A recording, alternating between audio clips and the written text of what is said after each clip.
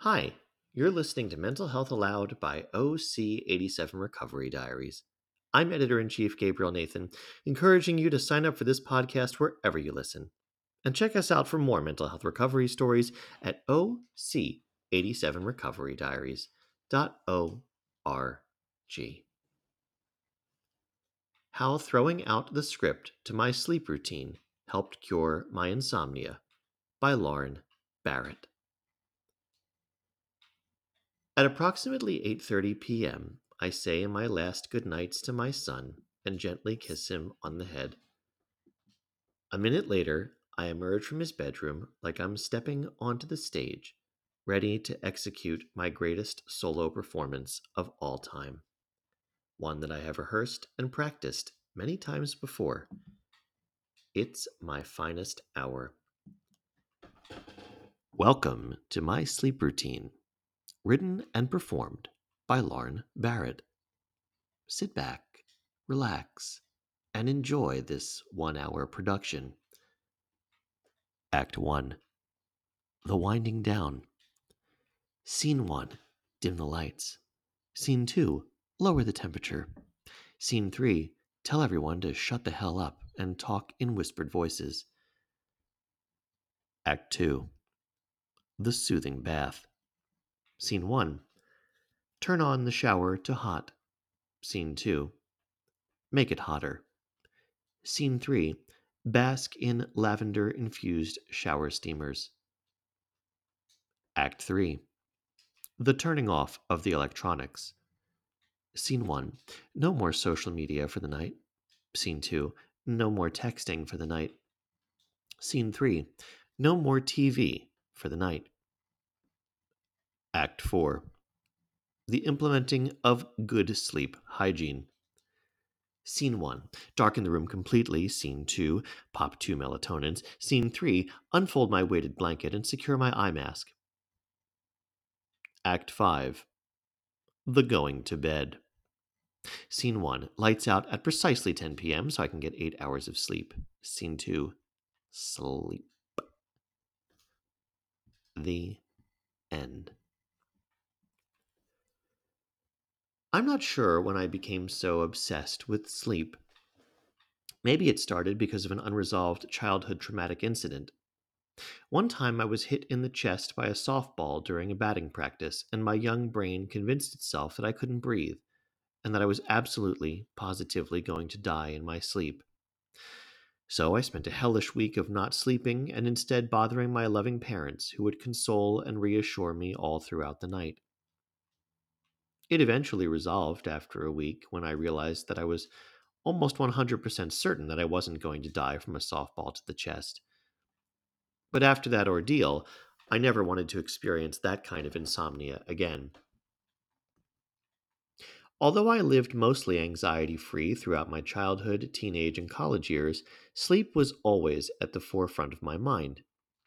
I hated the feeling of not getting enough sleep. I had just about convinced myself that I couldn't cope without getting about 8 hours of sleep. I was the first to want to go to bed during a sleepover, even if I wasn't tired, and the first to leave a party to get enough hours of sleep for the next day. Or maybe my care for my sleep stemmed from getting diagnosed with an autoimmune disease and a brain aneurysm in my 20s, and it being drilled into my brain that sleep was absolutely necessary to cure the inevitable flare ups I would have to endure for the rest of my life.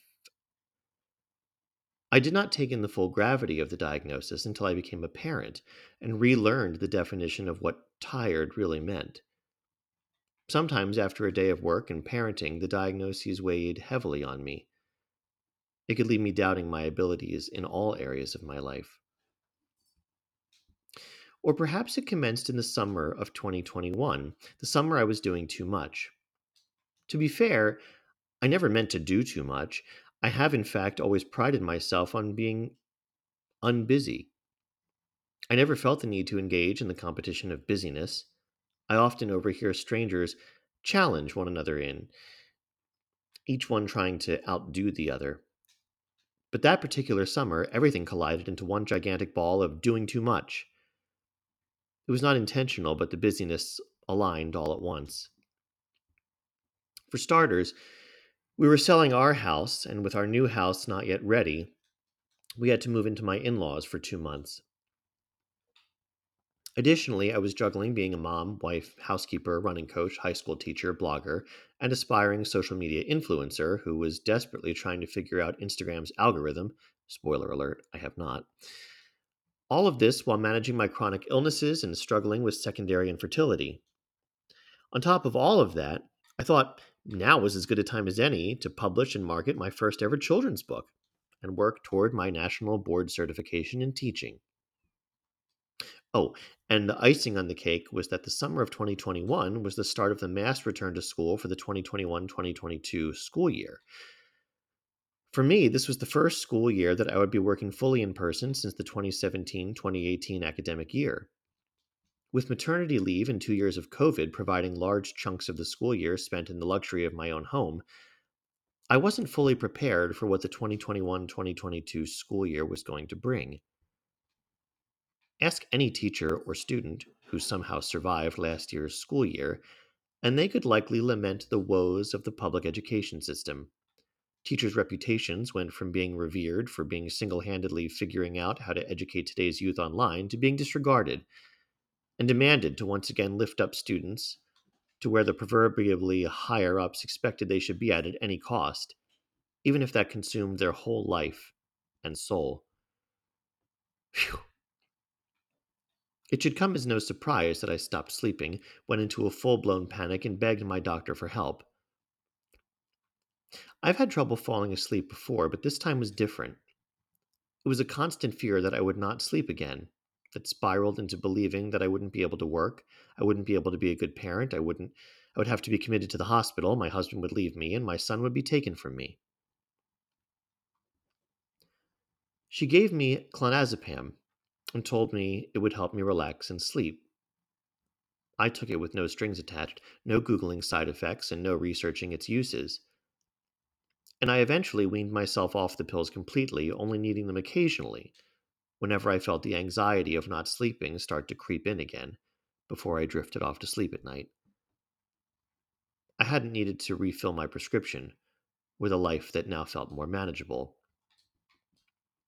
I was no longer doing too much. That was a no brainer decision after I spent several months in pain from an autoimmune flare up. The constant flare ups could have only been caused by one thing: stress. So, I quit Instagram. I got help in the form of physical therapy for my fibromyalgia. I saw a new pain management specialist. I joined a chronic illness support group. And I developed a new attitude of self advocacy to speak up for my needs at my job. I felt back to my old self, optimistic, happy, and full of energy. I was still not pregnant, but overall, I was glowing and optimistic about the upcoming school year and my future. In general, thanks largely to being proactive and assembling a large support team. I even posted about my journey to healing on what became my last Instagram post. Then, a few weeks into the school year, the medicine ran out. I stopped sleeping, and things got bad. Really bad. Doctor after doctor told me they would not prescribe me my old medicine, seemingly chastising me. They explained that it was a controlled substance not generally used to treat sleep. This was news to me. I, straight laced Lauren Barrett, was taking a controlled substance? I hadn't even ever tried recreational drugs, and I was taking a controlled substance? A controlled substance?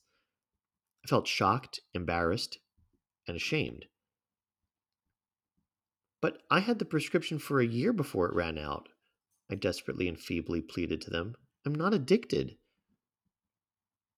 Fine, the ER replied with an ashamed look in his eyes. I'll give you a few to hold you over until you're able to meet with your primary care doctor, but I must warn you of the risks. And he proceeded to lecture on frightening side effects and the possibility of addiction. But the damage had already been done. I would later find out from a sleep coach that when we take medicine, with guilt. Instead of taking it like we would our vitamins, it stops working as it once did because our brain is hyper alert to the medicine. When our brain is hyper alert, we have more trouble sleeping, so consequently, we convince ourselves we need a higher dose, more medicine, or a different medicine altogether. The doctors I began meeting with, or really anyone who heard about my sleeping problems, would provide full monologues about the importance of sleep hygiene. I would come to them bone tired and weary eyed with a pen in my hand. Okay, let's see. You want me to no longer read in bed. Okay, I think I can fit that in during Act 4, exactly 9:21 p.m. Download the column app, you say? All right, yes, I can pencil that in for Act 5, Scene 2. The window will be tight for the next scene, but I think meditating will be sleep's perfect cue to come on stage and perform. Prioritize sleep. Okay. I thought that's what I was doing, but okay, yes, I see your point. I'll move everything up by 10 minutes. I'll have to rearrange my son's bedtime. He'll only get one book, but I hear you. I must be dedicated to my role. The show must go on. The next night, I executed my sleep routine to absolute perfection. I wowed in my performance. I hit all my marks down to the very seconds, and I was awarded with the thundering applause of not sleeping. You're riding the elevator to the fourth floor. You gaze down once again at the earth below, and you catch sight of the small. Okay, very cool, Jason, or whoever you are guiding me through the meditation. But at what floor is this guided meditation? Am I supposed to fall asleep? Because you promised. I started to weep. Because you freaking promised, Jason, that I would fall asleep within minutes, and I'm not asleep. What's wrong with me? Why is my brain broken? I start to sob. I shake. I give up. I grab my phone and click on Instagram. And there in front of my sleep deprived eyes and insomniac brain, I see it. The Holy Grail. There lies the answer to all my problems. Nevertheless, on the app that I vowed to give up on, I read every single one of holistic sleep expert Beth Kendall's Instagram posts, and then eventually made my way to her website, reading every single one of her blogs. With each one, I learned a little bit more. Insomnia isn't the difficulty of falling or staying asleep, it's the fear of not sleeping. Your brain isn't broken, it knows how to sleep. Sleep is passive, you were designed to sleep. Medicine only becomes a problem when it's taken with guilt or when you put all of the power of sleep into the medicine. Our brains can be rewired to sleep again through neuroplasticity. You can unlearn your fear of not sleeping. Lack of sleep won't kill you. In fact, there is no scientific evidence that chronic insomnia has any negative health outcomes. You don't always need 8 hours of sleep. Being awake creates sleep. Focusing on sleep creates hyperarousal, and when we are hyperaroused, the more we can't sleep. Sleep happens when you let go. Aha. There it was. My problem. My whole masterpiece was my sleep routine, and all the little things I did for sleep hygiene were not helping me sleep because I was too focused on wondering if they would help me sleep. There's the rub, the great paradox. I was relying solely on my sleep routine to create sleep instead of turning to my greatest assets, my brain and my body. My brain isn't broken. My body hasn't forgotten how to sleep. It's actually pretty powerful and will always orient me towards health. The next day, I made an appointment with my doctor, the one who originally prescribed me the medicine in the first place, and the same doctor who truly listens to me and treats me the wholeness of who I am. She prescribed me the same medicine, but this time with fewer pills and instructions to take it without guilt. We made a plan to eventually find a way to wean myself off the medication. As I prepared to leave the doctor's office, she looked at me and said, "And Lauren, be kind to yourself." I went home and threw out my work of art, my sleep routine. I read in bed, I watch TV, I wear my mask. I keep my weighted blanket on for the sheer pleasure of its weight, not because I feel like I have to.